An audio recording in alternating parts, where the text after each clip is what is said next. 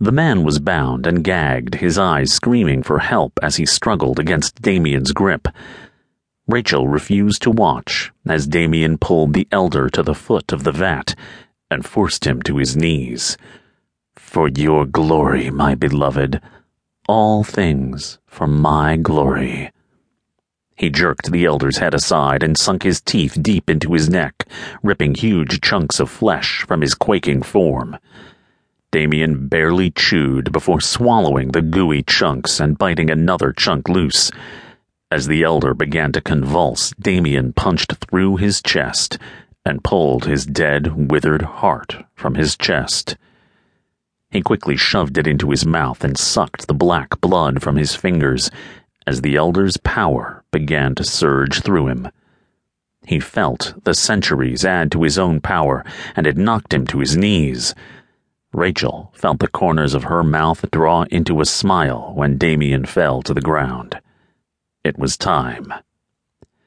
She raised her hands to the moon and began an ancient chant in a language not spoken since the dawn of man. The blood in the vat rippled as the ground shook, and Damien watched as the lights inside the warehouse dimmed. He smelled something akin to ozone forming inside the warehouse, and saw a hazy fog forming, moving quickly around Rachel as she continued to chant. Damien slowly pulled himself to his feet and watched as she continued to chant, her head back, eyes closed, mouth forming words that he couldn't hear.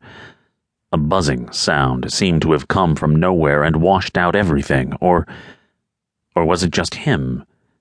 He could feel himself growing weaker, but how could that be? He just ate the heart of an elder.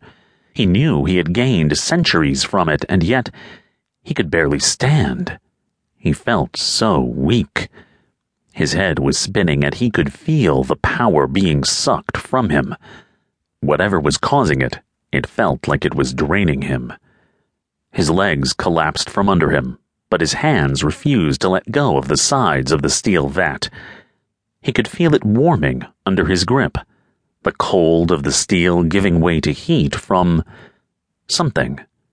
It wasn't totally uncomfortable yet, but it continued to grow in intensity. He mustered all of his strength and raised his head, his eyes settling on Rachel. Rather, on what was left of Rachel.